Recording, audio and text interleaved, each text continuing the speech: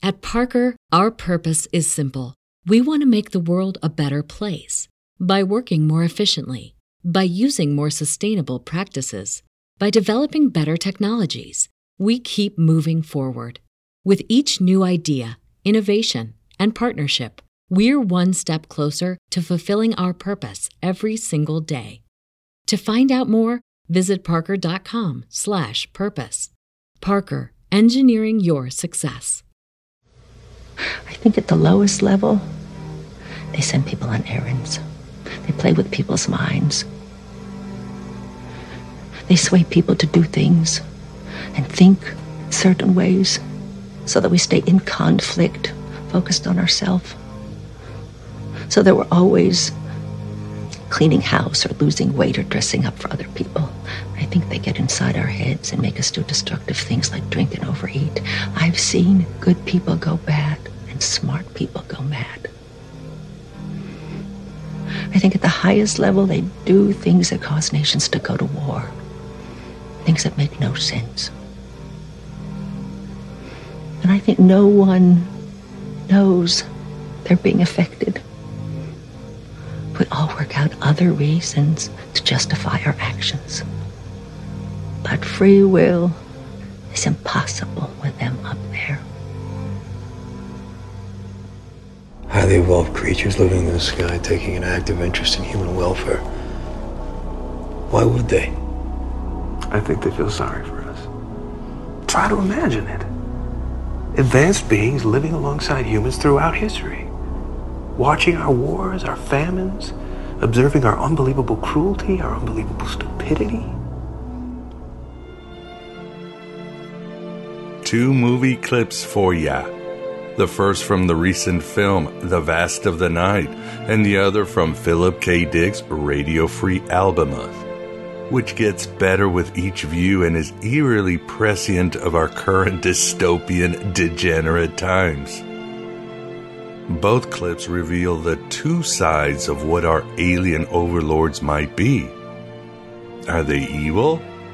Are they beneficial? Are they both?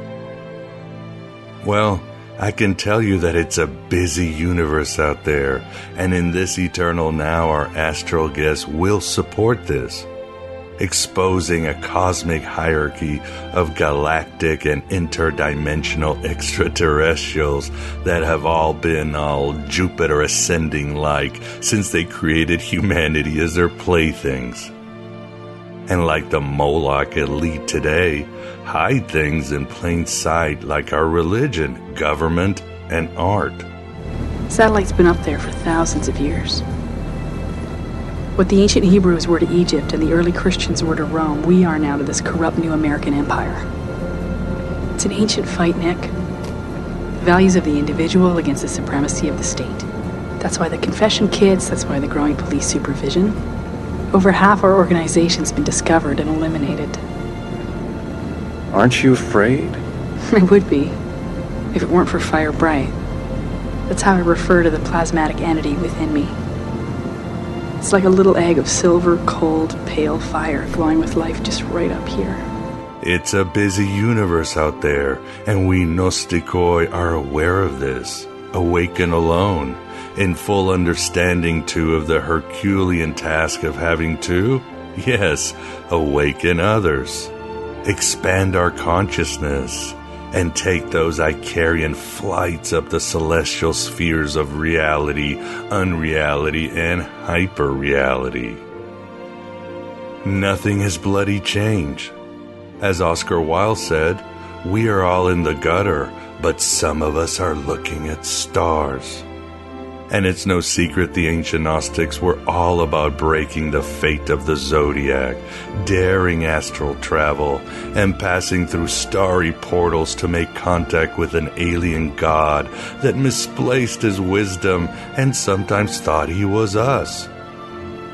From the Ophites to the Mandeans, Gnosis has been the fuel to expose this busy universe and finally bring our imagination home.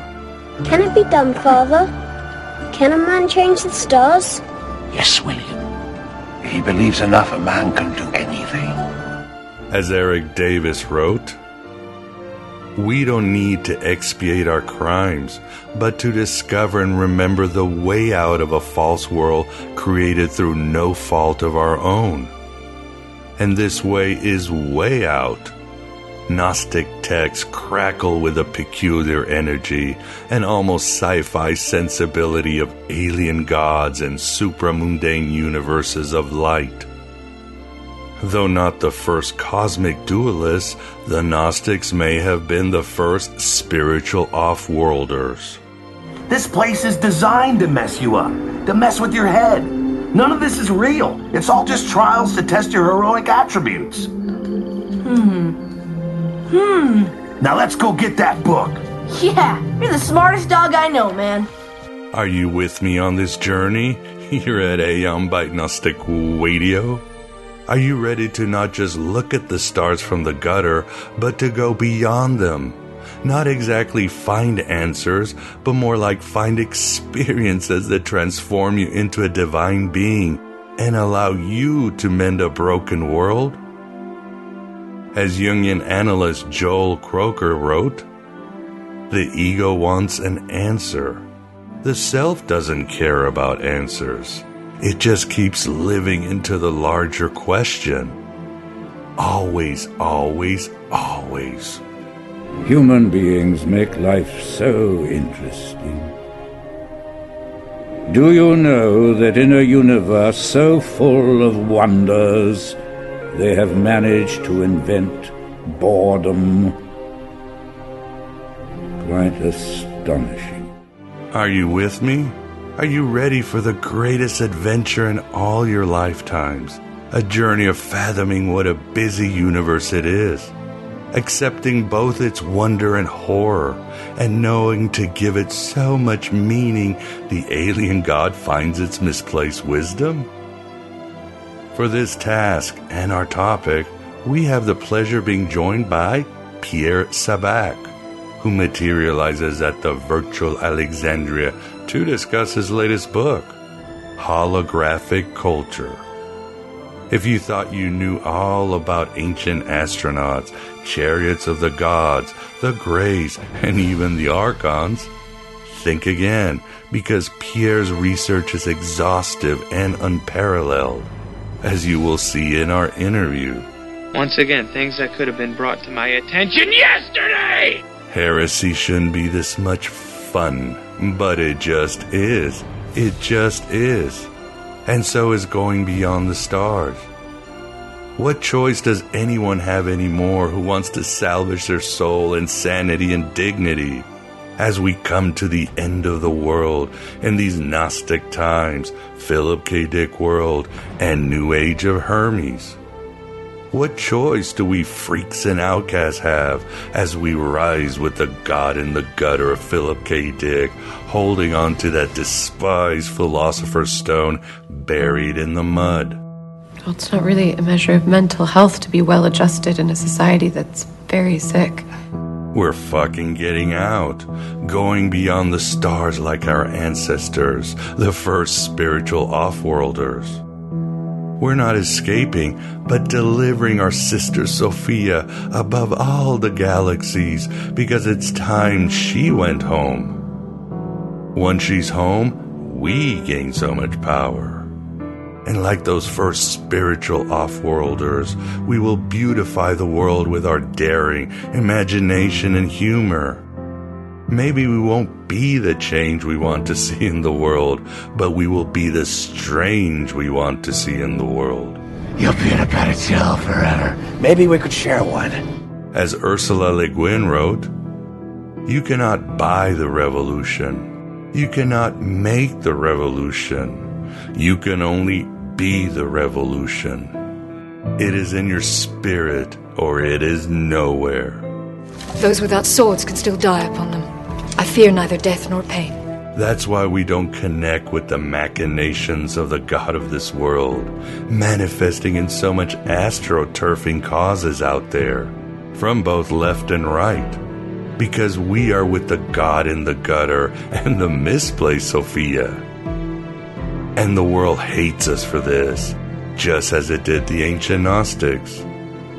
as the late and self-described Gnostic Harold Bloom wrote, the societal consequences of debasing the Gnostic self into selfishness and the believer's freedom from others into the bondage of others are to be seen everywhere, in our cities and in our agrarian wastelands. The enemies of Gnosis were and are triumphant, but only in the organizational and political sense. Historically, they seem to have won, but all victories over the spirit remain forever equivocal, and the spark or deepest self is never quite snuffed out. In the councils of government, we must guard against the acquisition of unwarranted influence, whether sought or unsought, by the military-industrial complex.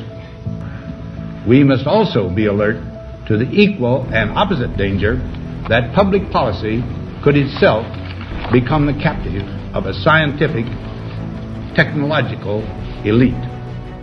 We are the last stand in a world going dark, a busy universe full of hierarchies and high places that might be no better than Yaldi-Baldi and his rapey technocrat angels. Or might be them, actually, as Pierre will explain in our interview. But we have become the revolution because the awakening of an individual is a cosmic event as well as a cosmic rebellion. If it can be destroyed by the truth, it deserves to be destroyed by the truth.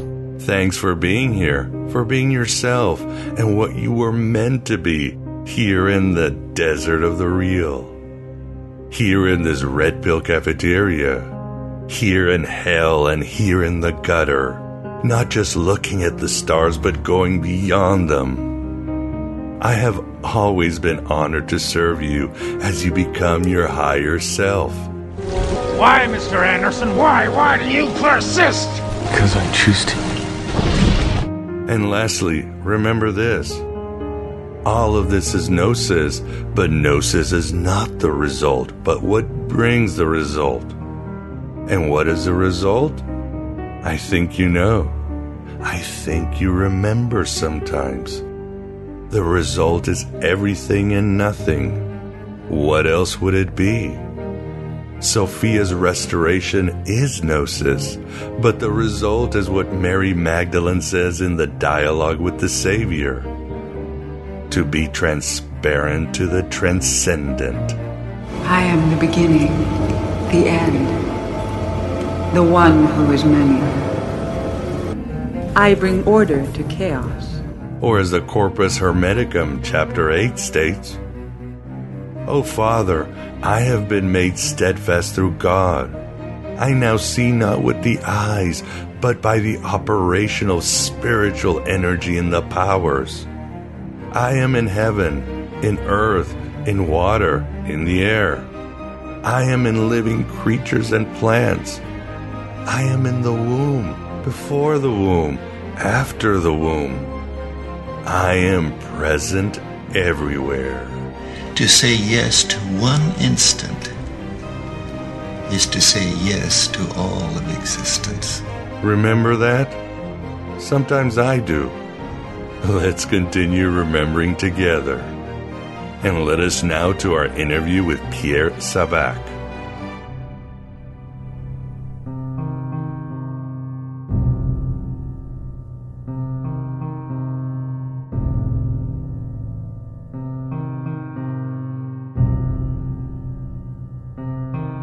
First, there was a dream. Now there is reality. Here, in the untainted cradle of the heavens, will be created a new super race, a race of perfect physical specimens. You have been selected as its progenitors. Like gods, your offspring will return to Earth and shape it in their image. You have all served in humble capacities in my terrestrial empire. Your seed, like yourselves, will pay deference to the ultimate dynasty which I alone have created. From their first day on Earth, they will be able to look up and know that there is law and order in the heavens. For someone who was never meant for this world, I must confess, I'm suddenly having a hard time leaving it. Of course, they say every atom in our bodies was once part of a star. Maybe I'm not leaving. Maybe I'm going home.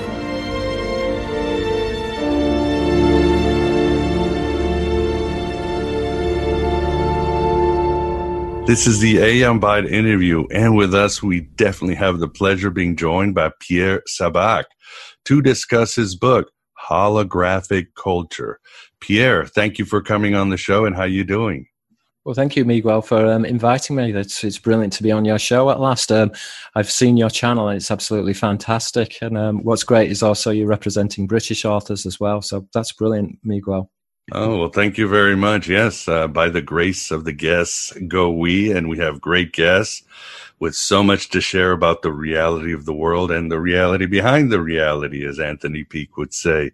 But with us, too, we also have, as always, the pleasure of having the Moondog Vance. Vance, how are you doing? I'm great. Looking forward to a very fascinating show with a lot of things that I've been interested in over the years, and having them tied all together. So can't wait. Let's go. Oh, yes. This is a topic that you've been studying for much longer than I have, and you have great expertise, so you'll enjoy it. And a lot of our audience are very interested in this material too. So, but Pierre, let's start with you and how you became interested in these heterodox topics. Tell us about yourself, your journey into being involved in alternative research. In your book, you do talk about being a kid and seeing a rocket flying. Is that how it began, more or less? Yeah, that's basically it. When I was a child, I saw a rocket in a field when I was staying over at my grandmother's. And this rocket, it took off at a right angle and it kind of flew high over my head. And I went inside and I said to my grandma, I've just seen a rocket. And she said, yeah, sure. What would you like for tea, kind of thing. But that incident really stuck with me. And from then on, I really became profoundly interested in the subject of extraterrestrial life, flying saucers. And I also had an interest in ghosts and the paranormal. But I think that experience, it really stemmed from that experience. And then, I mean, when I became older, I started to read a lot of esoteric material. And this kind of fed in with what I studied at university, because at university I was studying fine art, and the academic component of the course was based on semiotics, which is the study of signs, which really, when you begin to break it down, is the deconstruction of the symbol. And so other authors which I really became enamored with and which I became interested with were authors such as David Icke, which looked at the symbolism of the serpent. I also became interested in another author, a British author called Robert Temple, and he wrote a fascinating book called The Sirius Mystery. And this essentially was looking at the Dogon people and the representation of the reptile in relation to Sirius. And in particular, it was looking at the ancient astronaut theory, but it was looking at it from an academic perspective. And this is certainly something that I wanted to try and approach within my work. I really wanted to get back to the academic center within the study of what is known as aritology, which is the study of writings about divine beings. And so I really began to study this, and I began to study it in depth. And what really became evident to me was that the angelological tradition is related to the ufological tradition. And although obviously authors like Van Daniken had established, let's say, a correlation, and certainly, shall we say, good circumstantial evidence that there was a correlation, I really wanted to go back and really to nail this and to pin this. And to my surprise, when I began to look into this, the whole field began to open up. And I named this field as scaphology. And I think that this in itself it underpins everything that I write about scaphology, because scaphology is the study of angelic boats within religion and mythology. And I think that this might actually surprise your listeners, because the angels themselves are represented as sailors, and we'll go into this in a little later on, in which we can go through the etymologies and demonstrate emphatically that the angels correlate with sailors, and these sailors when we begin to break it down, they fly in circular vessels. And really, this is the progenitor of what is the ufological tradition. So in essence, the scaphological tradition is synonymous with the ufological tradition. So that's basically a summary and the basis of where I began, and a very generalization of my work. Well, thank you for that. Yes, for the audience, his book is exhaustive. It's so much evidence. Pierre brings graphs, pictures of art, and ties it all there. So it's almost like a textbook. You can see how everything's broken down and everything else. Yeah, I mean, I illustrated the book because I studied fine art, so that was another part of the book, which was the creative endeavor, if you like. But also, I've tried to put things into tables. In my first book, The Murder of Reality, it was looking at the Serpentagena, the serpent race, and the occult symbolism behind the mystery schools. But again, it was chasing the etymologies and the words, and I really wanted to try and structure that a little bit more in my second book and break this down into tables so that the reader could look at the tables and the comparative etymologies, the study of words, and say, yes, that's basically, I can see that the sailor is a symbol of the angel. So that was my intention. Yeah, good job. And of course, there's so many hierarchies in your book, and you can read this, but when you start seeing how everything's structured, well, you see an army, you see a complete organization above us, but which we want to get into. But you were talking about symbolism and etymology. There's a quote towards the end of your book that I really like, and it goes, "I like to compare symbolism to a game of chess. After the first two moves, you have over 70,000 combinations." Right. Okay. Yes, I think that's true. This is another thing which I really need to impress upon the listener, because when we're dealing with symbolism, there's a tendency, and particularly this is for those who are not literate within the discourse of the symbol, there's a tendency just to think that let's say the solar iconography of the sun is a representation of the light. Yes, at one level it is, but also it can represent Sirius, it can represent the opening wheels, it can represent the watchers. So the symbol itself is layered. And in fact, when we look at the symbol, it really is like an encyclopedic book of information. So one symbol within this symbol is compacted multiple meanings, and really the symbologist is trying to unpack what those meanings are. And when we look at the symbol, we find that the symbol is primarily linguistic based. I mean, there are different variations of symbols, such as numerical symbols, alphanumeric, gematria, astrology, astronomy.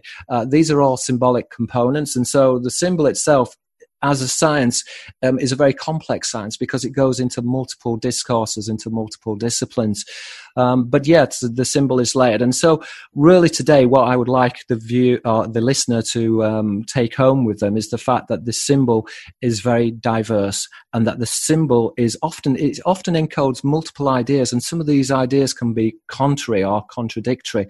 And this is reverse symbolism, which I refer to in my book as duplex symbolism. So this is the reversal of the signifier. And I think that this becomes particularly relevant when we're looking at what are known as the seraphim, which are the non-human angels, and their relationship to the cherubim, which I describe as the proto-human angels.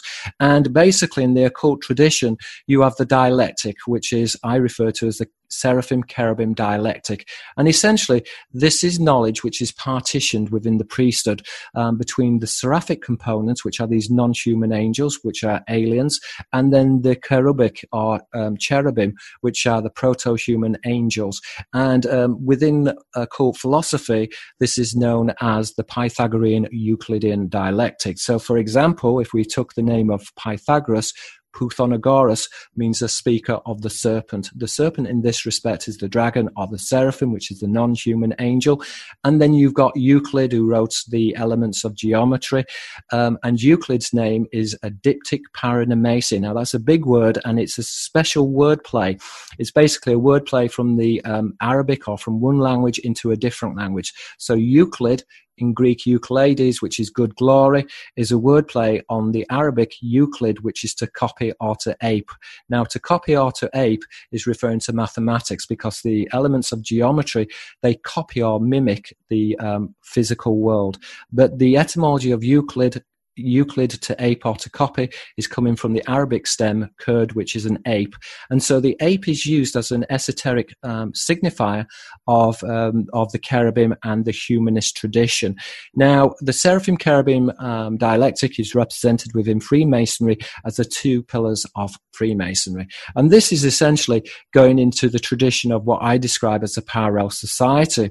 The parallel society is this discourse between humans and angels. And so this is something which is very interesting. And it goes all the way back into the ancient world, into what I describe as the saucer cults, which is the worship and the veneration of angelic ships and angelic vessels.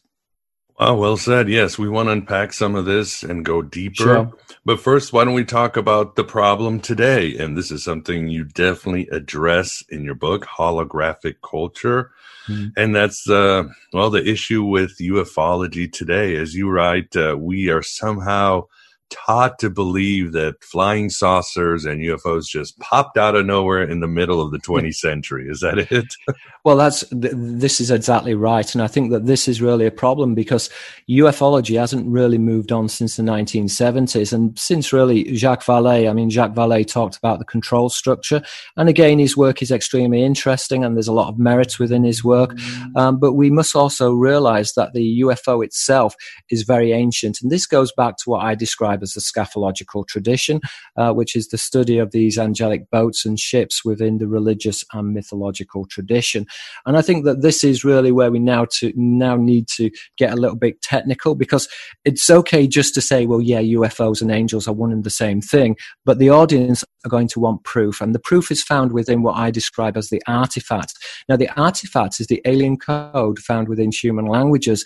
And this code is basically symbolism. So it's this hidden discourse, which in the Greek is idioglossolalia, which is this private discourse, which is shared amongst the adepts, or who I refer to as the disciperati. Now, the disciperati literally means the deceivers, but the word disciperati is coming from the etymology of a disciple. So a disciple is actively deceived. Now, you might say to yourself, well, why am I drawing a correlation with the disciperati? But I think that when we're looking at the ufological tradition, it's very much similar to looking, let's say, at ancient mythology, because ancient mythology was encoded in allegory, allosagoria. Allosagoria means other speaking. But what do we mean by other speaking? Well, allos is referring to allos genes, which is an alien. Now, the term allos genes or xenos is used in the Greek as it was used in the Aramaic to refer to an angel. So in Greek and in Aramaic, the word angel is synonymous with an alien. And so this is something that we're not really taught at Sunday school, that the angels are a metonym for an alien. And so this is something which we really need to look into. So I'm going to give you a few etymologies now, just to try and substantiate the proposition that the angel is synonymous with a sailor. So, for example, in the Hebrew and in the Arabic, malak, an angel, is a polymorphic symbol. In other words, malak has a multiple meaning. Malak also means malak, which is a sailor. And this is because the angels were represented as crew members of naval vessels. And this is certainly borne out within, let's say, the name of Yahweh Sabaoth.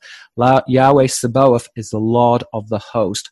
Now, the word Sabaoth is broken down as Saba, which is an army, but this particularly is related to a naval host or a naval itinerant. So there is, for example, Sabaoth, Saba, an army, Sefer, which is a serpent, which is related to a seraph. So Sefer for serpent. But again, Sabaoth is related to Saba and Taba, which is an ark or a vessel. Now, this is important because Yahweh Sabaoth is the Lord of the naval host. And indeed, he's actually the Lord of the seraphic host, hence the correlation between Saba and Sefer, which is a viper, again, which is a close cognate of Seraph, which is a non-human angel. So these angels are equated with what we would describe as flying saucers. Now, the ancient Aramaic word for a flying saucer is the Ophanim wheels. Okay, so the word ophan is coming from pana, which is to turn or to spin. So this is a spinning wheel, which are equated with angelic messengers. Essentially, they're emissaries from naval vessels, which are equated with heaven. So, but we're also, what's very interesting is that when we begin to break this down, as I as I inferred in the beginning, I said that there were two types of angels which are related to the Pythagorean Euclidean tradition. So we have the seraphim and we have the cherubim. The seraphim are non-human angels. The cherubim are proto-human angels. Now, the etymology of seraph, a serpent, is related to Sapan, which is a sailor, and Safina, which is a ship. But again, we're finding the same etymologies with the cherubim, because cherub, an angel, a human angel, is related to carib, which is a vessel. So again, we're seeing that the angels are represented as mariners or sailors of heaven. So that's a quick summary, if you like, of the angelic sailors and how they interrelate both within the humanist tradition and then the alien or seraphic tradition, which is this dialectic which is found within the sciences, within academia. It is at the basis of Western philosophy. And indeed, when you actually look at Taoism, for example, yin and yang, you've got the tiger and the dragon, which are combined together within the yin and yang insignia. Within the Babylonian insignias, this would be the lion and the serpent. But essentially, it's representing the same idea. The lion is a mammal and the serpent is this non-human or serpentine entity, which is related to this discourse or the dialectic, which is found encoded within the artifact, which is human language, this alien code found within language, which is, if you like, revealed through symbolism and is layered and is nuanced. So the answer you were talking about, there's two types, again, for the audience, so they get a clear picture. You say non-human and proto-human. Non-human, proto-human. What are the difference between a non-human and a proto-human? Okay, well, the human angels, which you would describe as Adamic angels, are the Ishim. Now, the Ishim is coming from the etymology of Ish, which means man. So they are human angels. So essentially you have essentially you have the partition, which is the parallel society, and the parallel society is represented through the state or the ship of state. Again, the government, gubernatio, is to steer a ship, and from kubernao, which is to steer a vessel. In the Greek, a minister is eretz, which is a rower, is coming from uperetz, which is a minister. So this idea of steering a vessel is equated with the angelic host, because heaven and earth are mirrored together, and in the symbolism, earth is tied or moored to an angelic vessel. The angelic vessel are the host. In the Greek, stratos, an army. The word host is an invading or invading army, which is found within the Latin. So there is this correspondence, if you like, between human angels, which are the Ishim, and then the cherubim, which are the proto-human angels.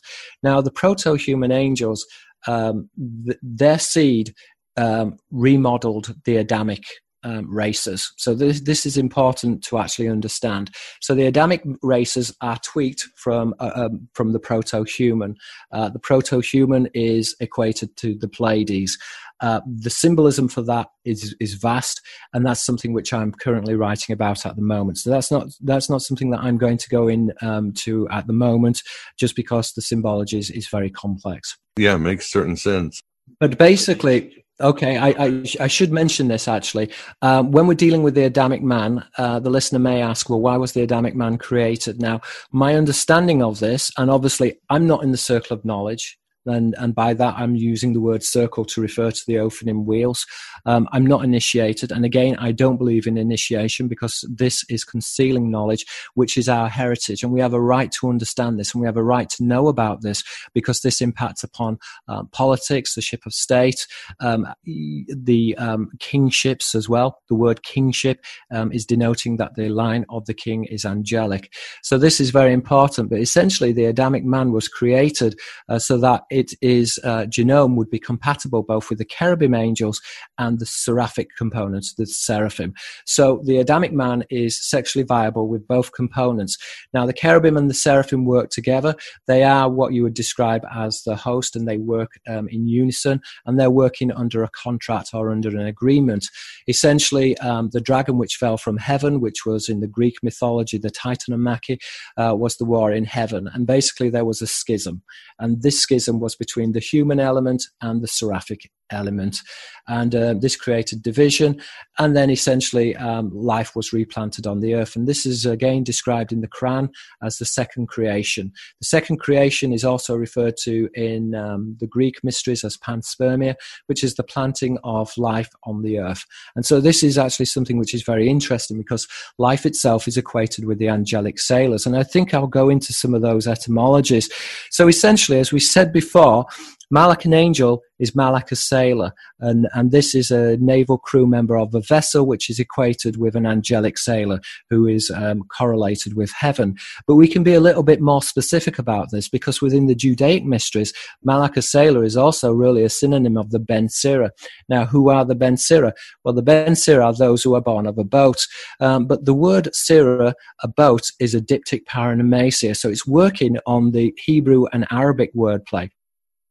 Sira, a boat, is a wordplay on the Arabic Sira, which is Sirius. So the Ben Sira are son of the Ben Sira, the sons of Sirius.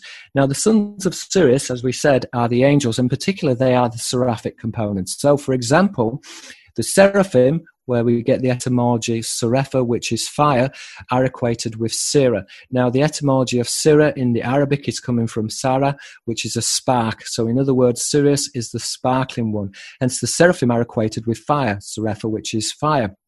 So the seraphim are correlated with Sirius, and again, the seraphim are synonymous with the jinn, because the Arab scholars often translate the word seraph or seraphim as the jinn or genie. Now, the jinn are said to be born of fire, which again is this esoteric signifier of Sirius. Now, the seraphim, they planted life on the earth. And again, it's found within the etymologies. So, for example, when we begin to break down some of the etymologies, we see that there's a connection between Zar, which is an angel or an alien. The word is polymorphic. It can also mean a stranger or a visitor. So Zar, an angel, alien, stranger, or visitor, is equated with the Hebrew word Sira, which is a boat, as we said, which is Sira, which is Sirius. Now, Zar, an angel, is also equated with Zara, to sow, and Zaria, the seed. Again, the implication is of creation. Hence, there's a wordplay between the Hebrew word Yetzirah, creation, Sira, a boat, and Yetzer, which is a creature. So creation is identified with a boat. And again, the symbolism is polyglottal. This means that the symbolism translates in multiple languages, which is evidence of the artifact. Essentially, we're seeing that the angels, or the Ben Sira, that they're equated with Zar, which is an alien or angel, Zara, which is to sow, Zaria, which is seed. Now, importantly, the Ben Sira, which is Sirius, which is represented as the sparkling one, which is equated with light, is equated with the Watchers. And I think that this is another important point which we need to look at, is the Watchers. So, for example, when we look at the seraphim, we see that there's a relationship between the singular word seraph, which is a non-human angel, and Sopheth, which is a watcher. Now, Sopheth, a watcher, is a metonym, or it's another word for Erin, which is a watcher or a shining one. Again, it's a polymorphic symbol. So in the text of Amran, the Erin are referred to as the watchers or the shining ones, and they are said to have a face like a viper. So they are equated, like the seraphim, with Sirius, another esoteric signifier of Sirius. Now, the Erin are etymological to the Elohim. So we see that there's a cognate between the Elohim, which are the high ones, and Erin, which is a watcher or a shining one. But we see the same wordplay. It's polyglottal also within the Greek. So there's a cognate between Theos, a god in the Greek, Theos, a watcher, Phos, which is light. Now, here we're essentially in the Greek referring to, as we are in the Aramaic, with a dragon. Hence, the root of draken is coming from drakein, which is to watch, to flash, or to gleam, which is from the etymology of dirk, which is to see. So the watchers, or the deities, or the seraphim, are these non-human entities which were venerated and which were worshipped and which were equated with boats and vessels. And in particular, they were equated with Sirius. And Sirius is important when we go into the symbolism of the Illuminati, because the Illuminati themselves represent themselves with light, which is this signifier of Sirius. And so we can talk about the Illuminati, but essentially, the Illuminati is very ancient. The Latin word Illuminati, the illuminated ones, the enlightened ones, is really a translation coming from the Arabic root Akzari, a brother of light. Now, what's very interesting about the Akzari, again, we have this diptych paranamesi. It's a wordplay in the Aramaic of an Akzari. An Akzari is a brother of an angel, alien, visitor, stranger. So the Illuminati, they represent themselves as brothers of angels. And what's very interesting about the Illuminati is that they divide themselves into three sections. And obviously this is played out, let's say, within the symbology of the triangle. The double triangle of the Judaic star, again, is another signifier of 3 corners of a triangle times by 2 is 3 and 3, which is 33. The 33 degrees of Freemasonry can be symbolized within geometry as this 6-pointed star. But essentially, we're seeing that the triangle is related to the number 3. And again, there's this, if you like, relationship in the Arabic between talat 3 and the Hebrew word talat, which is a worm. The worm is the signifier of the jinn. Jinn, which is a serpent or a worm. Jinn, which is a spirit, which is related to the old Semitic word jen, a serpent or a worm. And again, jen, a serpent or a worm, is related to jan, which is to hide or to conceal. Now, I think what's very interesting is that the etymology is also related to Junna, which is a shield. And this is very important when we're dealing with the scatological tradition of these angelic ships, because another signifier of the Ophanim wheels is a shield. And this is important because the hosts represented their, I should say that the Disciperati, or the deceivers, they represented the symbology of the angelic carrier with a wheel, which was a spinning wheel, Ophan a wheel, Pana to turn or to spin, or with a type of shield as well. Now, this is important because in the ancient world, a shield wasn't only used as a guard, but it was also used as a projectile in order to break down fortifications, in order to sink ships. So they were like these giant missiles, and again, they can be construed to be a type of missile or a type of projectile, which was placed into a catapult and which was flung at the enemy like a giant frisbee. Typically, these shields would have burning oil in them as well, and they would fly through the sky. And so when they were representing the angelic ships, they were also representing them as a type of missile. And again, this is borne out in the etymology of an emissary and a missile. But remember that the ancient word for a missile would be a shield. And again, when we're going back into the ancient Aramaic, for example, and again, when you're looking at statues of Artemis and different deities, sometimes what you'll see is that you'll see, and particularly this is found on the Greek statues, you'll have a large shield, and behind it is a serpent. Now, this is representation of a flying saucer and an alien. Now, people may say, well, that's pushing it a little bit far, Sabak, but no, it's not. Not when we begin to break down the etymologies. And again, the Greeks were typically working on diptych paranamnesia, in which they were using word plays within their own language and playing them in the Aramaic and the Arabic. And again, this is typically what the priesthood do. So if you go to church, if you're a Catholic, you'll go to church and everything will be in Latin. And if you go to the Latin churches, everything then goes into Greek. And if you go into the Greek churches, everything will be in Arabic. And so everything is one step removed. And this is to keep knowledge away from the masses. But going back into the symbolism of the shield, you see that there's a wordplay between jinn, which is a spirit, which in the biblical tradition is a Ruach Elohim, and we will touch upon that in a moment. But we've got jinn, which is a spirit or a serpent, Janna, which is to hide or to conceal. In this context, it would be connoting that which is invisible or that which is hidden. So Janna, to hide or to conceal. Junna, which is a shield, and again, the idea is that you're hidden behind a shield, or you're protected by a shield. And then obviously you've got Jen, which is a serpent or a worm. So when you've got the shield which is covering the serpent, which is found within Hellenistic statues, they are representing what is the seraphic host. And remember what I said before: Yahweh Sabaoth, the Lord of the host. Sabaoth, host; Sabar, an army; Sepheth, a viper; is equated with seraph, a serpent. So when we're talking about Yahweh Sabaoth, the Lord of the host, the connotation here is of the seraphic host. So this is a non-human host which can be represented by the shield and by the serpent. Within the Greek mysteries, this would be equated with the harpies. So the etymology of harpy, for example, is apui, an abductor, which is related to erpaton, a reptile, apto, which is to radiate. Remember, seraph, a serpent in the Semitic, seraph, a fire, hapto, to radiate. We've got oplon, a shield, opolite, a soldier. But remember, the shield in the symbolism can denote both a missile, but it can also, and is closely equated with a boat or a vessel. Hence the correspondence in the Greek between oplon, a shield, and pleon, which is a boat. And so the shield is denotational of the boat, which in this respect would be an angelic carrier or an angelic ship. Wow, that was incredible. Take a pause there. Yeah, no, it was wonderful.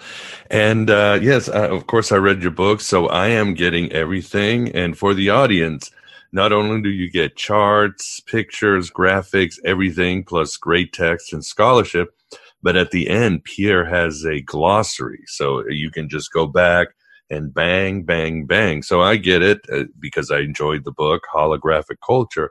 But Vance, I'd like to bring you in since you are the second listener, the second creation of the show, I guess.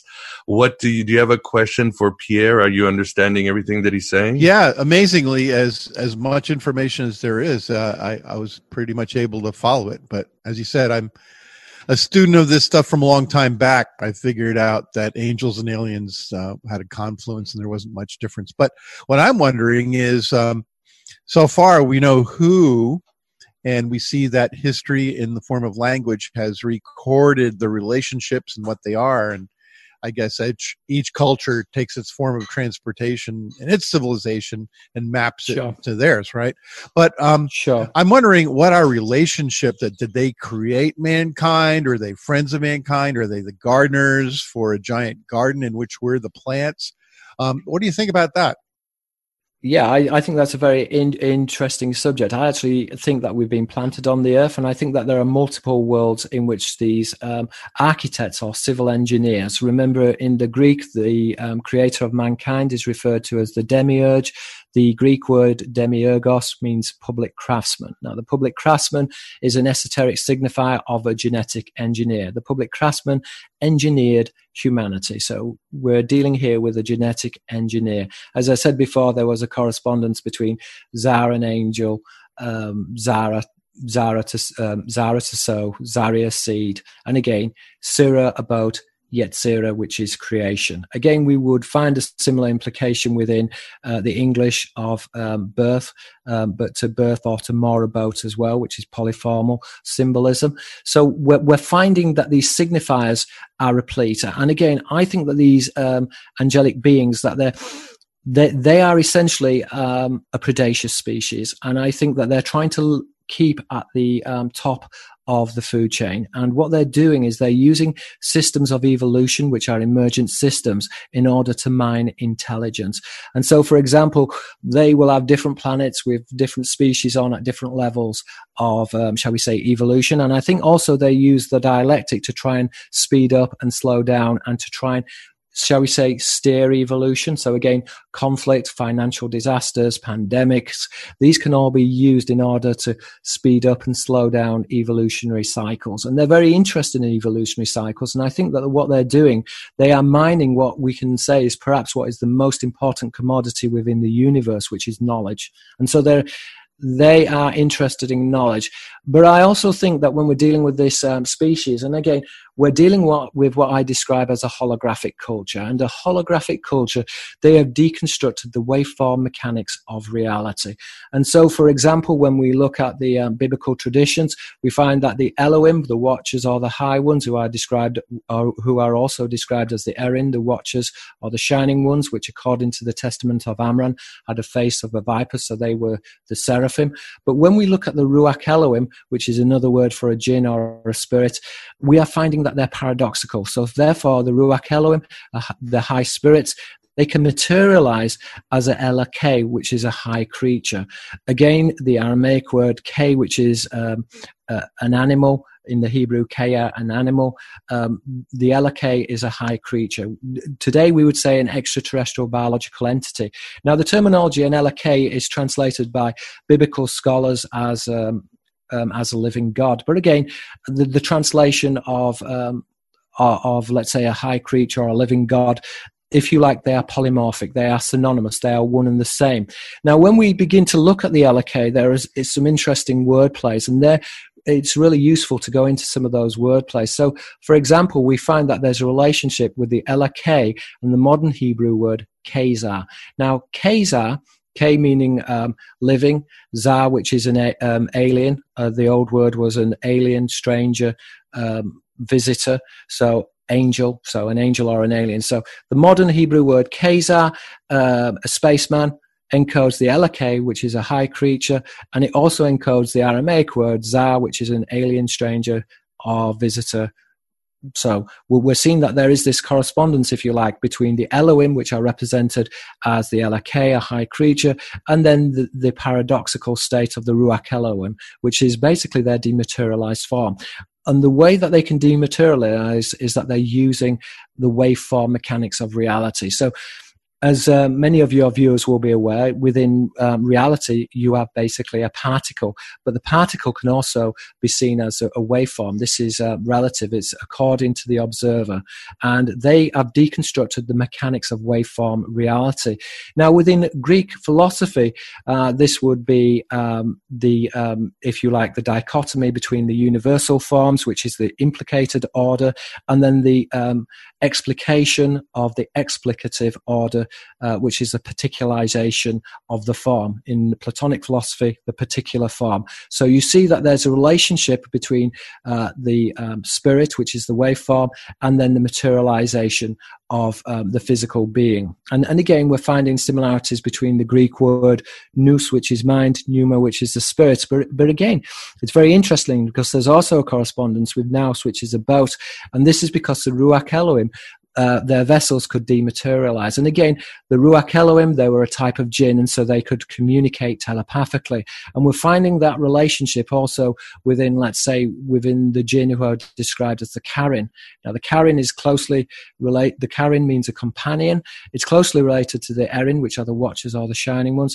But again, Karen is coming from the root of Kari, which means telepathic.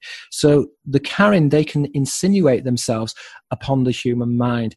And we're finding that these etymologies are also played out with the jinn, because the etymology of majun, which is madness in Arabic, means to conceal the mind, but it's coming from jana, to hide or to conceal, which is the etymology of the jinn. So once the parameters of the mind, once they begin to dissolve or break down, then one is then able to see the jinn. And we're finding also the same is found within the Latin. Again, this is a polyglottal symbol, so it's a wordplay which works also within the Latin.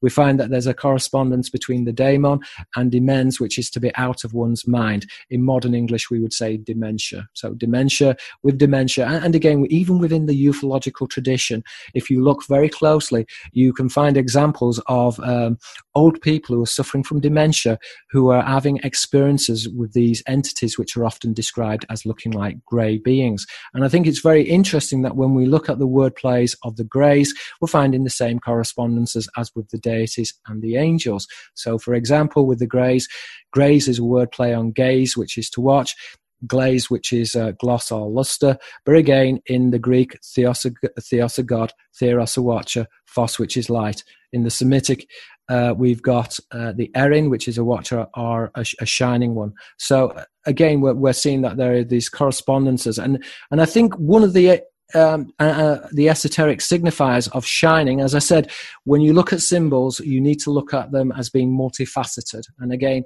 this is known in Arabic discourse as Wuju al-Quran, which is the forgotten recitation. Wuju as this appended meaning of a facet. So again, this idea of a faceted interpretation of the Quran. But again, wuju also means a polymorphic word. And again, the idea is that the Quran is written in polymorphic language, in multiple languages, in words which have multiple meanings. And again, this is implicit of an initiatory tradition. And this is something which has been concealed and hidden. And this is something which is hidden behind what I describe as the scatological tradition, which is the studies of angelic ships within religion and mythology. And again, even within the Islamic treatise, for example, within the calligraphy, you will often see that the name of Allah or the verses of the Quran and the Surah are often represented in the calligraphy, stylized as a ship or a boat, which would be evidence of the Yahweh Sabaoth, the Lord of the host. And again, sometimes they also appear within a cog as well. And this is because the Ophanim wheels were often depicted within symbolism as an interlinking wheel or as a cog and tooth. And again, when you go back into the ufology and when you look at books on ufology, you begin to realize that the craft itself, and this was described in Frank Scully's 1950s book, the book escapes me now, but essentially he wrote about how a UFO had been deconstructed and it was made out of a series of cogs. Now this is esoteric and is found both within the Bible in terms of the Ophanim wheels, because they were a series of cogs. And this is something which is interesting, because the Ophanim wheels were also described in the book of Ezekiel as the work of the Lord. And this work the word work can also be translated as a construction. So it's a construction of the Lord. It is something which is made. Again, the word construction, masaya, is used to denote something which is made or constructed. And the priesthood, they would hide these vessels, and they saw them as being very powerful weapons. And again, within the Greek mysteries, you have got a deity, for example, and the deity would carry a shield, which is an aegis. But again, the shield of a deity is related to the Hebrew word eger, which is the helm of a boat or a ship. And the aegis is this esoteric signifier of a deity and his vessel, which was equated with Apollon, a shield, Pleon, which is a boat. So we're seeing again that the shield is this signifier of these circular or these elliptical vessels, which were construed to be like a type of weapon. And again, even when we're dealing within the Roman mysteries as well, we have the shield which fell from heaven, which in the Roman mysteries, you've got Newman, yeah, that in itself is another subject. But essentially, the shield is a signifier of these ships or these vessels. So I'll just pause there a little moment, and I'll give you an opportunity to catch your breath and to ask a few questions. Vance, do you have any more questions? About 50 of them. I have two. I have one quick one, and then I'll let Vance, because again, this is more Vance's strength. But for example, again, I'm going back to the charts because they really help me. But you break down their powers, and the powers, for example, the Elohim, a little more powerful than the engineers in Prometheus, because they are time travelers and precogs. They can manipulate matter. I mean, how can you go against that? But if these beings know of your work or the work of John Keel or Jacques Vallée or so forth, are they fine with it, that you're kind of exposing the men behind the curtain? In terms of, you mean the Disciperati, in terms of me just talking about this secret knowledge which has been classified? Exactly. Yeah. Or John Keel or Jacques Vallée, or, I mean, maybe Carl Jung got close. You know what I mean? They're not worried about this. Well, again, if you look at the nuts and bolts hypothesis, the nuts and bolts is a esoteric wordplay on boats and boats. So again, we're seeing that there is this type of hidden discourse within ufology. And again, Adamski, Adam and sky, you know, the Adamic man originated from the sky. And in fact, we can say that the Adamic man is equated with Machadim, which is Mars, Adam, which is red, Adam and Adama. So that Adam, or which is the red earth, Adama, is Adam, which is equated with Eden. So Eden is equated with Machadim, which is Mars, where Adam originated. I don't think you're understanding my question. Sorry. In ancient times, they were worshipped as gods. Sure. And then it sort of fell, the Christian God or Allah became supreme. And now we live in the age of science where we can look at the stars, so forth. Yeah. My saying is, they personally don't mind if people start noticing them, that we're exposing their secrets with this interview or the work of other ufologists. Well, again, I think you're finding that within the prophetic tradition in terms of the apocalypse, because you've got calypto, which is to reveal or to disclose. So disclosure is the apocalypse. So with the advent of computer, in a sense, the genie is out of the bottle, because before the computer, we had academia, and academia was a closed system. And then you had the alternative media, but again, that was a closed system through publishing.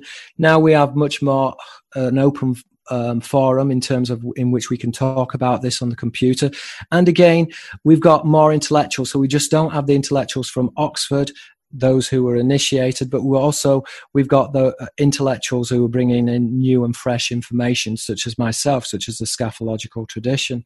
So I think that this in itself is inevitable, and I think it's also a part of our evolution. I do know within the biblical story of the Tower of Babel, man began to speak the same language, and again they challenged the Elohim, and the Elohim then scattered them across the earth. So again, and even in the book of Enoch as well, Elohim describes how when men began to write that they were really distraught about the fact that men were beginning to become knowledgeable. So again, I think that when you look within the Illuminati, this is something which divides themselves, and I think that the Illuminati themselves, although they have this coalition, it's a bit of a shaky coalition. It's a coalition which is very antagonistic, and that really goes into the three levels of the Illuminati, which are the tripartite, and these divisions between. Quickly, I'll just summarize it, and then I'll let you. Please do. Yeah, it makes sense. So, for example, when we're talking about the tripartite Illuminati, we're describing Ishaman, Esh, which is fire, which is the human element. We've got the Serapha, which is fire, which is the non-human element. And then we've got the neophytes. The neophytes are this grafted lineage. So we've got neophyte, the newly planted, fruit on a plant, phot, which is light. Again, the neophyte really has this connotation of this grafted bloodline. And in the ancient world, they talked about the grafting of bloodlines. It could also be described as a stitched bloodline or a woven bloodline. And so these are used to denote what is essentially in English we would describe as a scion. A scion is a noble family, but a scion is also a shrub which is easily grafted. And so we're finding the same symbology. So there are antagonisms within the Illuminati. There are particularly antagonisms between the humanist element and the seraphic component. And again, you're finding this, let's say, within the Greek symbolism of Plato's Republic and also Xenos's Republic, which followed later. Again, the word Xenos is a stranger or an alien. And again, Xenos was used as a metonym to describe an angel or an alien.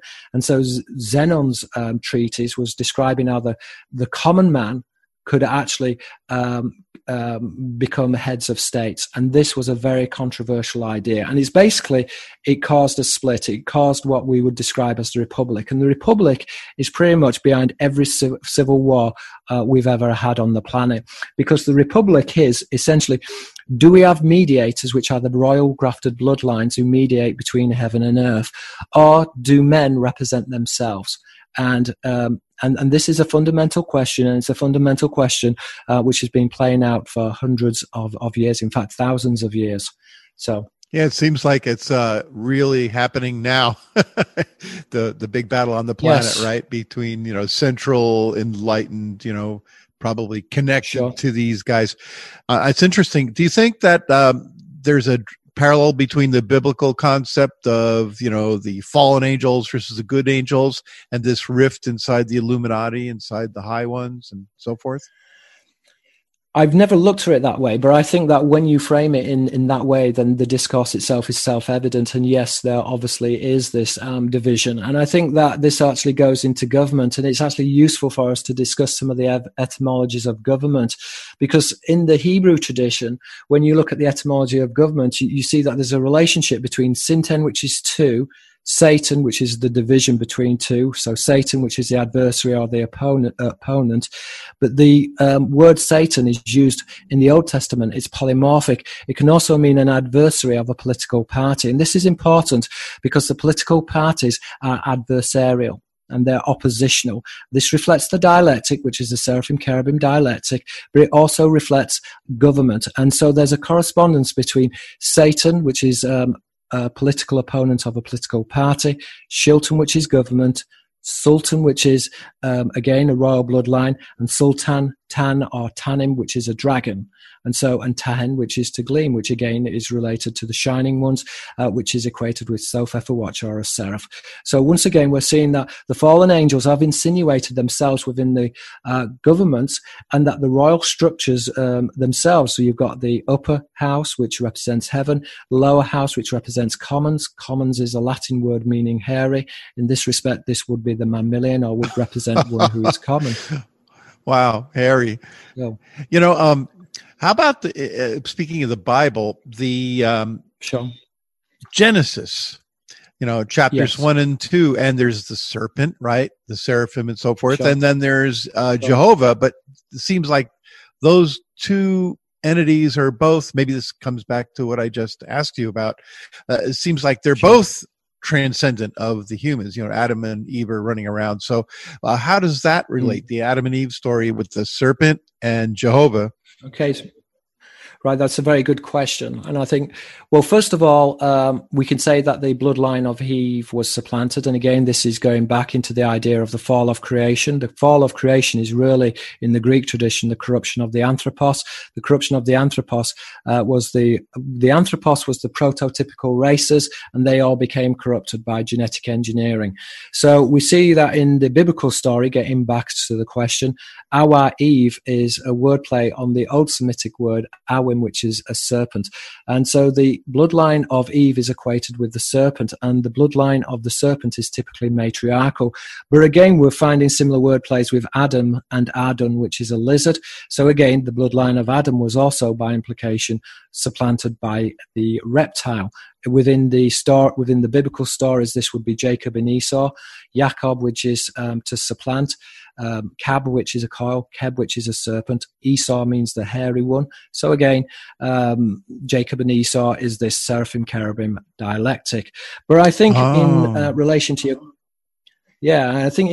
your question, though, I think that this is very important, because as I mentioned before, Yahweh himself is the Lord of the seraphic host, and therefore he is represented as a seraphim. So I will just recap on the etymologies of Sabaoth, and then I will go over some of the etymologies of Yahweh and how his name actually encodes a serpent. So, for example, as I mentioned before, there's a correspondence between Sabaoth, the angelic host, Sabar, an army, Sephir, a seraph, Seraph, which is the non-human angel. So Yahweh Sabaoth is the Lord of the seraphic host. But also when we're looking at the name Yahweh, Yahweh is transliterated according to Bullinger in his appendices of the Bible. We find that Yahweh is transliterated as Eya. Now, Eya is a wordplay on Aya, to be. To be is another reference to an entity. Entitas is to be, so he's a type of entity.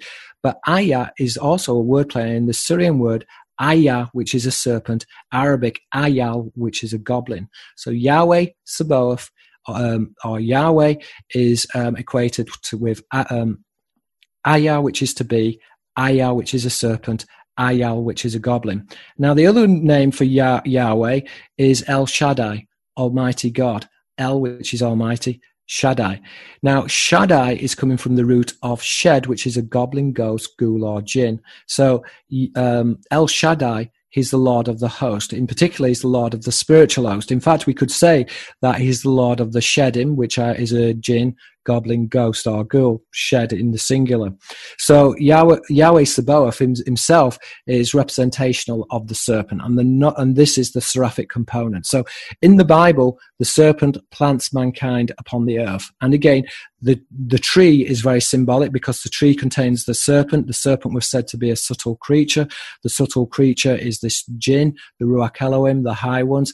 But we're also seeing that the tree is symbolic of a family tree. And the family tree is important because it denotes the grafting of bloodlines. And this is particularly important when we go into symbology related to the king and the noble bloodline, which is said to be born of a boat. So, for example, noble is related to navel. Nobilis is to know, but we're seeing that there's a correspondence with navel within the etymology, the transition between the B and the V morphology, which would be the Ben Sira, those who are born of a boat. So they represent their family tree either with a shield Oplon, Oplon a shield, Pleon which is a boat. But remember, we said that the shield is a symbol of a heavenly boat or a heavenly vessel, which was a type of missile equated to an emissary or a messenger, which is an angel.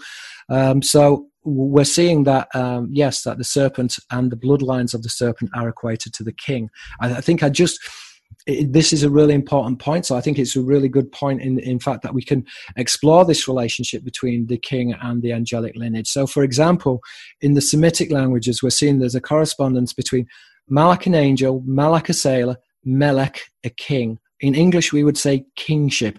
Kingship refers to one who is born of a boat.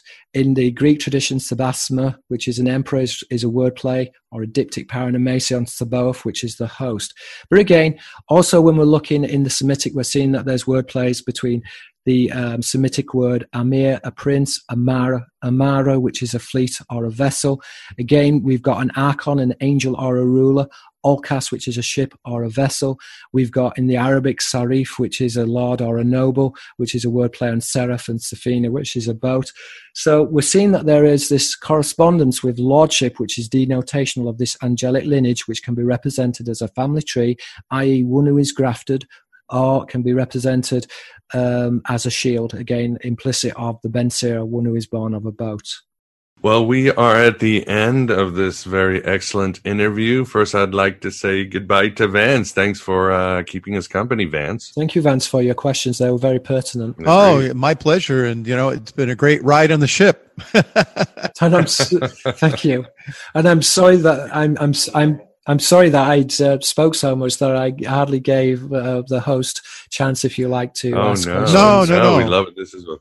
Yeah, it was important. This is what the audience wants. Yes, agreed. Right. And if the audience needs to find out more about you, where can they go? We'll have it on the show notes. But for those listening in audio, okay, I've got Pierre Sabak books, and that takes you to my website. So if you're interested in my work, you can buy a book, Holographic Culture or the Murder of Reality. Just to summarize my book, Holographic Culture looks at the scaphological tradition, which is the study of angelic ships within the religious and mythological tradition.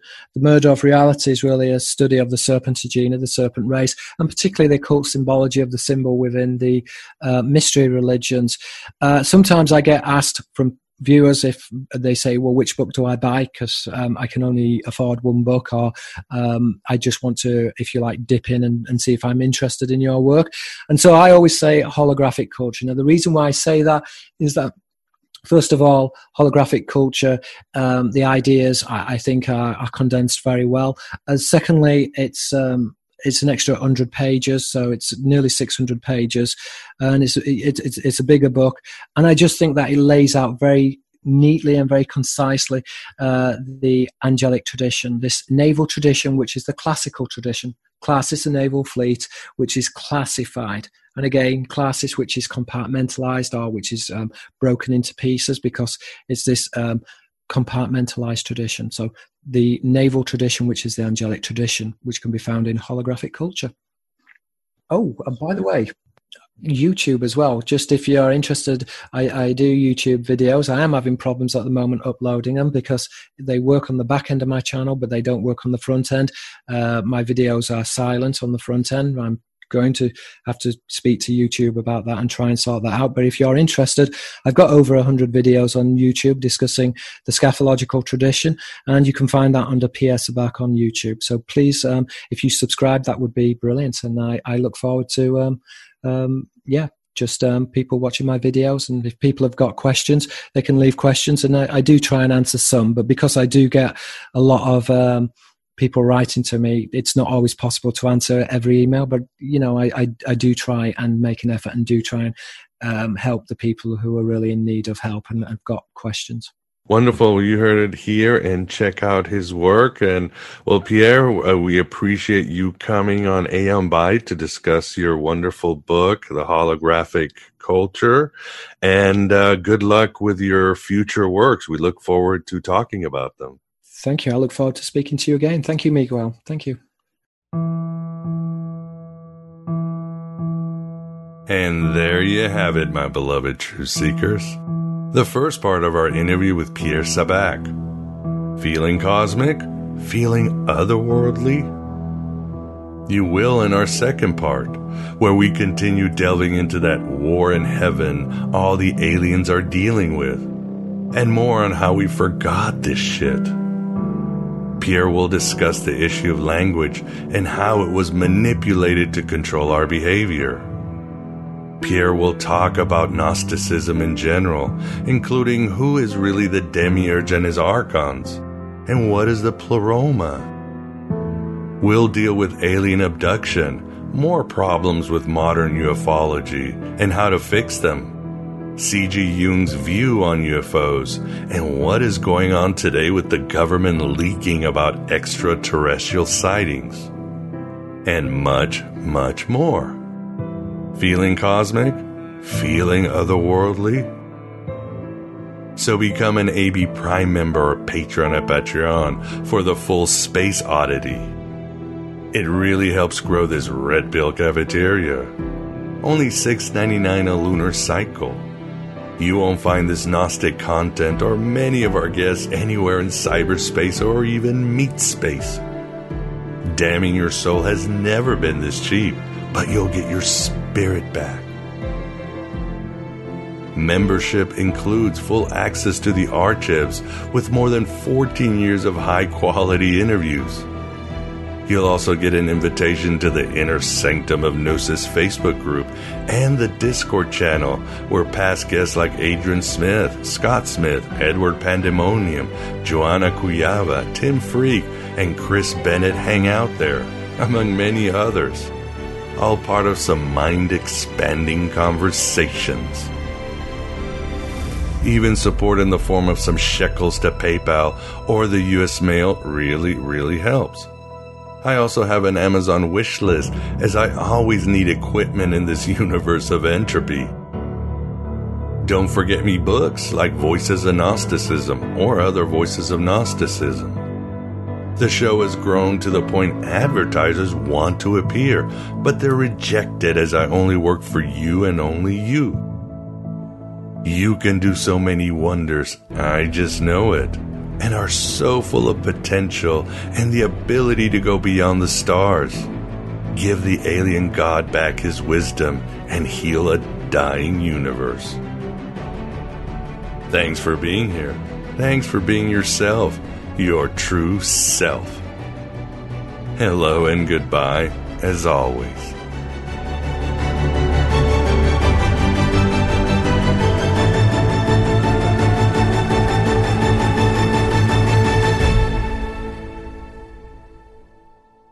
At Parker, our purpose is simple.